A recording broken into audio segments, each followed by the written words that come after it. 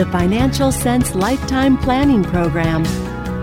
Now, here's the Financial Sense News Team.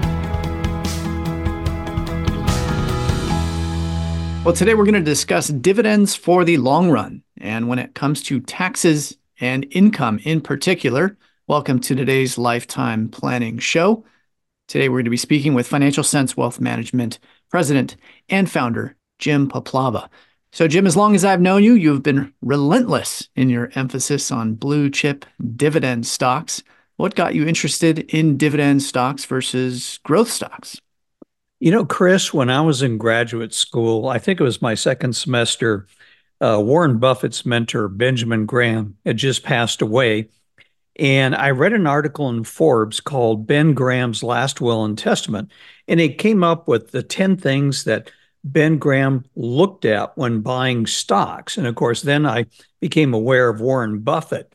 And it was really studying Warren Buffett. I've read just about every book you can on Warren Buffett because he's, in my mind, one of the most successful investors in history. And if you look what Warren Buffett does in the companies he buys cash flow. So he's buying companies. If he buys the entire company, these are companies that have a strong monopolistic or moat in the business that they're in. They dominate it in one form or another. They generate and throw off huge amounts of cash. Or if he's buying a public company, the same thing. They pay a dividend with dividend increases because Buffett runs Berkshire Hathaway. It's an insurance company. Now, what insurance companies do is they take your premium that you pay for car insurance, life insurance, disability, whatever it is, and they invest the money in bonds, and the money they earn from bonds is their profit. And then out of that, they're going to have to pay out like for a life insurance settlement, a car accident, etc. What Buffett does and why he's one of the most successful insurance companies in the S&P is he buys companies instead of just bonds.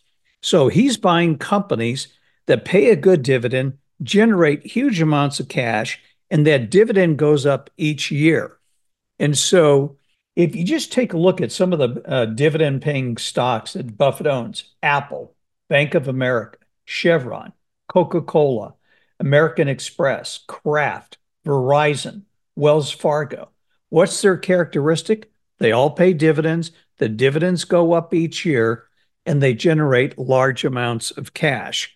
And the other thing is, if you take a look at, it's not just dividends, but it's also Buffett focuses on total return. Total return is capital appreciation and also the dividends. So the combination of the two is what makes Berkshire Hathaway what it is, because most insurance companies will invest in what I call fixed income. But let me give you an example of how successful it is. Berkshire Hathaway's market cap is $850 billion. The second biggest insurance company would be United Health Group, which is healthcare. That's $440 billion. AIA, they're 122. Ping America, I've never heard of this company, 116 million. And Prudential Financial, 52. So if you think of your big, Prudential, big life insurance company, market cap of 52 billion, Buffett's Berkshire, 850 billion. And that's why I got involved in dividends. And quite honestly, it was the dividends from my portfolio that allowed me to put all three of my kids through college. Jim, you recently wrote an article on dividends that we published on our website, and something that you mention on the show quite periodically is a number of books and resources. What are some in particular that you would point our listeners to that really shaped your thinking on dividends? Probably next to reading Buffett and Graham, there was a book written by three professors out of London. I think they were London School of Economics, and it was called Triumph of the Optimist. It was a 101-year history of global investment returns in 16 of the world's largest markets. And I want to read some of the accolades on this book. When I read this, and saw this on Amazon. This is from Peter Bernstein, author of Capital Ideas and Against the Gods. No investor can afford to risk a penny in the markets without studying this book and absorbing its fascinating lessons. That advice applies whether you are a professional or amateur, a youngster, or a hardened from experience, bold or conservative. This book is history at its most challenging and illuminating. The facts are astonishing, the presentation dazzling, and the analysis brilliant, and the lessons profound. And as I said, it had a profound influence on me. When you read with this, it really made the case of not only stocks, but dividend stocks. And in this book, Cris, they talk about since 1900, equities have averaged an annual return of 6.7%. This is over a 100-year period. Bonds have averaged 1.6%. Here is the more significant thing that really made an impact on me. And I'm reading here from the book. On balance, over the years, capital gains outweigh losses. A U.S. equity portfolio, which started life in the year 1900 with an investment of $1, would have ended 2000 with a value of $198. Not bad of return, even without reinvested dividends. This represents a compound annualized gain of 5.4% a year. This significantly outpaced consumer prices, which ended 2000 at an index level of 23.64, or in other words, an annual inflation rate of 3%. The real gain was 2%. However, had you reinvested the dividends, the annualized return was 10.1%, a significant increase by, instead of $198, which is just $1 growing from the growth in the market, that $100 invested in stocks with dividends reinvested, $16,797 versus $198. And that's the point hopefully I can drive home, because half of the return of the stock market has come from dividends. If you aren't looking at cash flow, you're missing out on half of the market's return and a lot of its predictability, as we'll get into here. So another aspect that you bring up in this conversation is the favorable tax treatment of dividends versus interest income. Yeah. If you are single, the first $44,625 of dividends are taxed at 0%. And you can go all the way up to $492,300 this year and only pay a 15% tax rate. If you're married, $89,250, zero taxes, and you can go all the way up to $553,800 in a 15% tax bracket. Now, let me throw a caveat. There's something called the Obamacare tax. And if you are single and you make $200,000, add 3.8% to the 15% tax rate. And if you are married and make $250,000, you can add another 3.8% to the tax rate. And the reason that they give you favorable taxes on dividends is dividends are taxed twice. So let's say a company, a corporation, S&P 500 company, makes $1 in profits. The corporate tax rate now is 21%. So they pay 21% tax. Roughly, they have about 80 cents left over. Then let's say out of that 80 cents they have left over in profit, they give you, the shareholder, half of that. So they give you 40 cents. Well, what do you do as a shareholder? You have to pay tax on that dividend. So it's taxed twice. And a lot of people say, well, they get rid of that. Well, let me just give you a little history. Beginning in 1987, in the Tax Reform Act, that was my favorite tax bill, by the way, they brought the income tax rates down to 28%. Only lasted 2 years, and then Bush Sr. raised the taxes. They introduced a two-tiered system for dividends. Qualified dividends, when initially were taxed at 30% and later reduced to 20% in 2003. Then we had the 2009 American Recovery and Reinvestment Act, remember, we were in the financial crisis. They temporarily reduced the tax rate on qualified dividends to 0% to stimulate the economy. In 2013, with the new tax bill, they raised the tax rate. And then in 2017, the Trump tax cut lowered the tax rates on dividends to 0%, 15%, and 20%. So if the Trump tax bill expires in 2026, it's more likely that dividends could go back to 20% as the tax rates go back up to 40%. So I'd still, Chris, rather pay 20% in tax on my income than 40%. Jim, can you give us an example of what that means? So if I'm buying a dividend stock and I'm only paying 15%, what is the real return as a taxpayer? Okay, so let me give you an example. Let's take some high dividend stocks. We'll go with Verizon. Verizon's dividend is 6.42%. Back out 15%. Let's say you're above that level and you're paying 15%. It yields 5.5% after taxes. Chris, I don't know anywhere that I could get 5.5% tax free unless I was buying a very low quality municipal bond. You take AT&T, it pays 6.28, back out to 15%, and it pays 5.4% after tax. And on top of that, these two companies have been raising their dividends between 2 and 3% a year. So it's not just the fact that you're earning higher after tax income than what you could get in things like T-bills, treasuries, or other type taxable interest, whether you're in a CD, a T-bill, or let's say a corporate bond. But more importantly, unlike fixed income, that income is going up each year, which really is your inflation hedge. Jim, one thing that we've discussed a number of times on the show here is dividend aristocrats. For people that have been investing for quite a while, they've probably heard that term and know what it is. Just for any of our listeners that may have not heard that term or know specifically what sort of companies are included in that dividend aristocrat category, can you explain what they are and why these are companies that you invest in specifically? Well, a dividend aristocrat to qualify must have raised, that's the word, raised their dividend 25 consecutive years in a row. They have to be financially stable.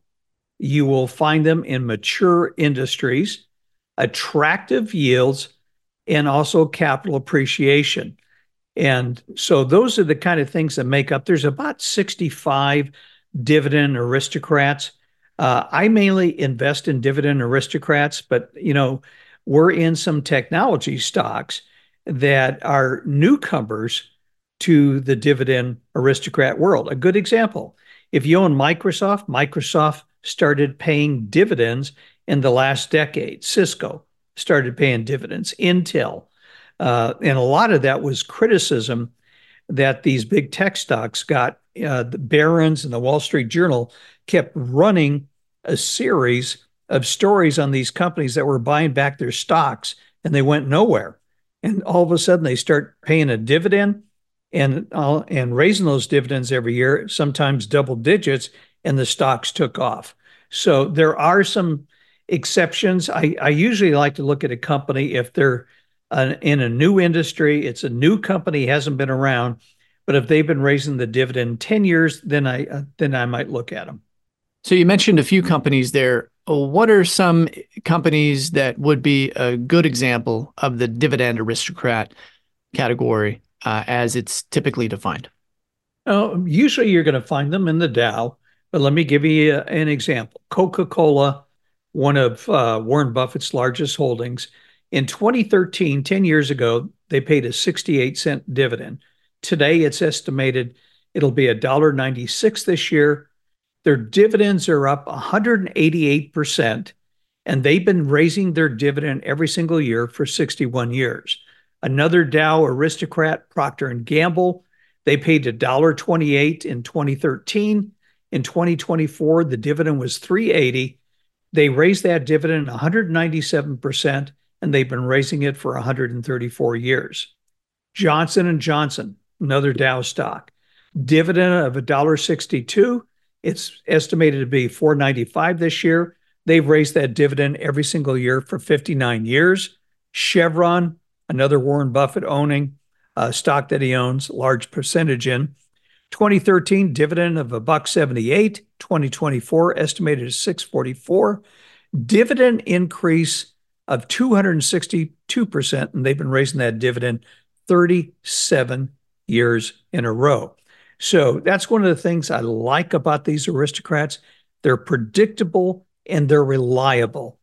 So clearly you have a dividend approach when it comes to your income account here at Financial Sense Wealth Management, and dividend aristocrats are a big part of that. You named some companies there as an example that fit within that category.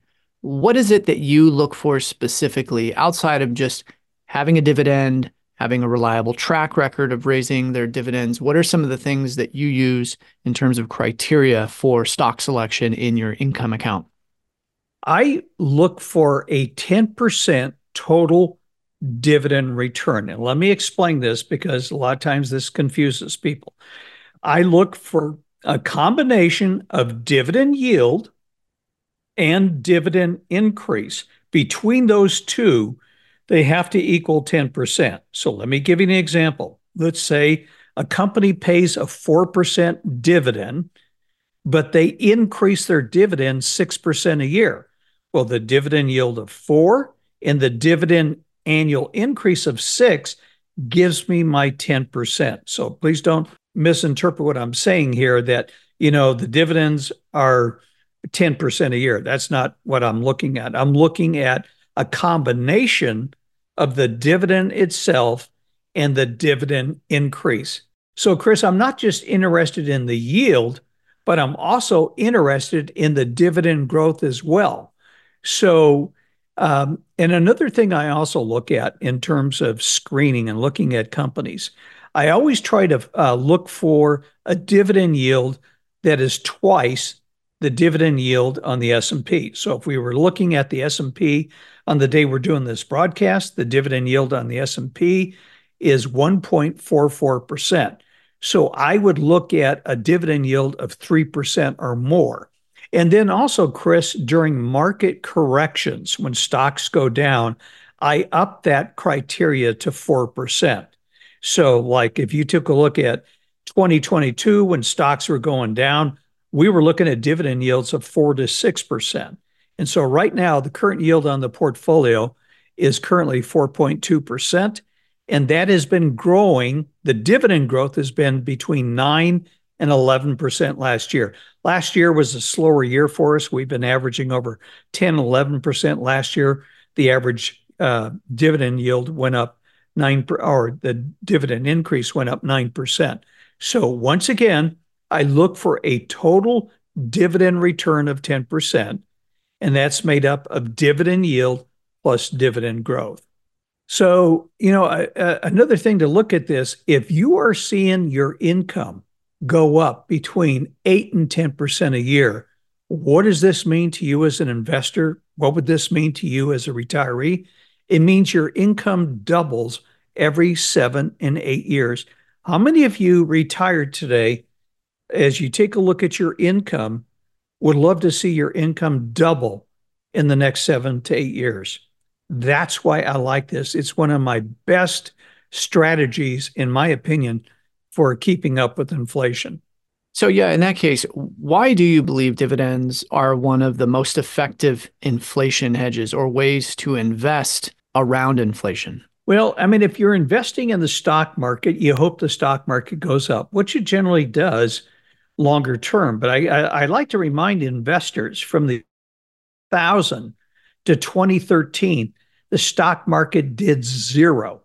It fell 55%.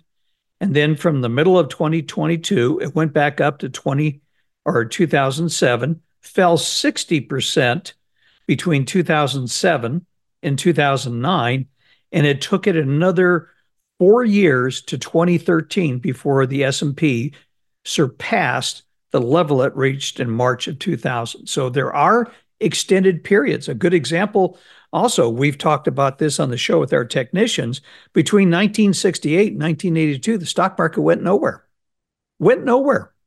Bull market, bear market, bull market, bear market. It was just in this kind of trading range of bull and bear markets, kind of like what Craig Johnson said on the show last week, that he sees the stock market just kind of going in this trading range for most of the year. And so it's one of the reasons why I like dividends, because I don't know where the stock market's going to be. Can you tell me where the price of real estate? Look what happened to real estate between 2009 and 2012, Chris. The price of real estate fell 40%. So even if you go into a hedge like gold can drop. Gold dropped 50% from 2011 when it hit a peak. So a thing about a dividend, I don't have to worry about it dropping. I know it's going to go up each year. So dividends, as I mentioned, are, reliable, they're predictable, and look what you can do with them. If you get a dividend, well, number one, you can spend it. Number two, you can save it. Or number three, you can reinvest it, which is what they talked about in the book Triumph of the Optimist. If you reinvested your dividends, the compounding effect is one of the seventh wonders of the world. And once again, how many times have we had technicians down here that will say, well, I think it might do this, but no technician is going to come on the show. They might give you a forecast, but once again, it's an educated guess. I can't predict where the market is going to be in December, but I have a high degree of confidence. I know where the dividends are going to be on our dividend aristocrats. And if you take a look at where we are right now in the stock market, to me, which is high risk, we've gone from the Magnificent Seven to the Mag Six, because Tesla's down $100 this year, to the Fab Four, and now we're down to the Dynamic Duo. We have two stocks that are holding up the market and account for almost half the gains this year. Two stocks.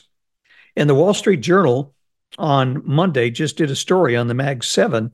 And if you take a look at S&P earnings last year, they were negative if you back out the Magnificent Seven. So in my mind, this market is far too risky for me. I prefer something that's reliable. I prefer something that is predictable. And I prefer something that's tangible, a return, not to mention the fact that I'm going to pay half to virtually nothing in taxes on the dividends I receive.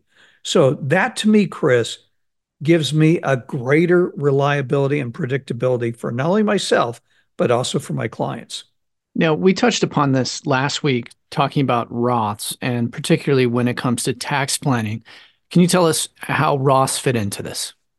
I usually take a different approach with Roths. I look for a higher yield more than dividend growth, because what comes out of a Roth is tax-free.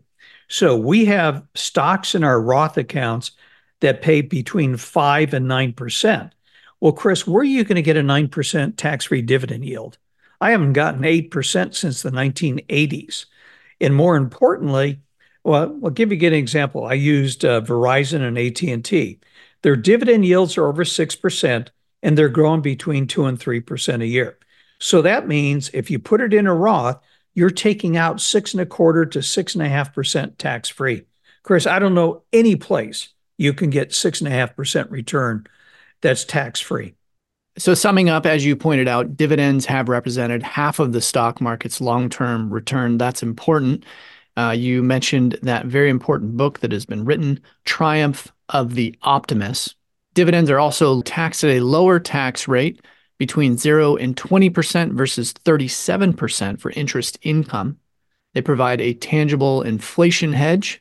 Historically speaking, they can be seen as being more reliable and predictable, especially if you're looking at those dividend aristocrats like we discussed, of course. The key is to look at when we think about the safety of the income and the reliability of those dividends, is to look at more established companies that have strong balance sheets. And so that is part of the criteria that you use, including, like you said, that 10% dividend return metric, as you explained. Yeah, it allows me to sleep at night. And the one thing You guys are probably tired of hearing this example, but I use it because I don't want to use a preferential stock. But I use Coca-Cola during the financial crisis. In 2007, Coca-Cola ended the year at $30. So had you bought it at $30 in 2007, it went down in 2008, and it went down in the first part of 2009. So it went from 20 or $30 down to 20. So you lost a third of your value, but that was half of the stock market's loss. The stock market lost 60%, Coke lost 30. But here's the important point that is going to drive home what I've been talking about. In 2007, they raised their dividend 8%. 2008, they raised it 8%. 2009, they raised it 8%. So, Cris, had you done nothing, let's just say you never looked at your statement, you were in an RV going across the country, didn't have time to look at your portfolio, your income would have gone up 24% during a financial crisis. And when the stock market came back after March of 2009, by the end of the year, your Coca-Cola was back up to 30. Today, it's at 60. Well, that sort of speaks for itself, I would say. Steady, reliable income, so long as you invest in the right companies. That's exactly right. So if you'd like to find out more about Financial Sense Wealth Management and how we can assist you, give us a call at 888-486-3939 or go to our website, financialsensewealth.com. In the meantime, on behalf of Cris Sheridan and myself, we'd like to thank you for joining us. Until we speak again, we hope you have a good rest of the week.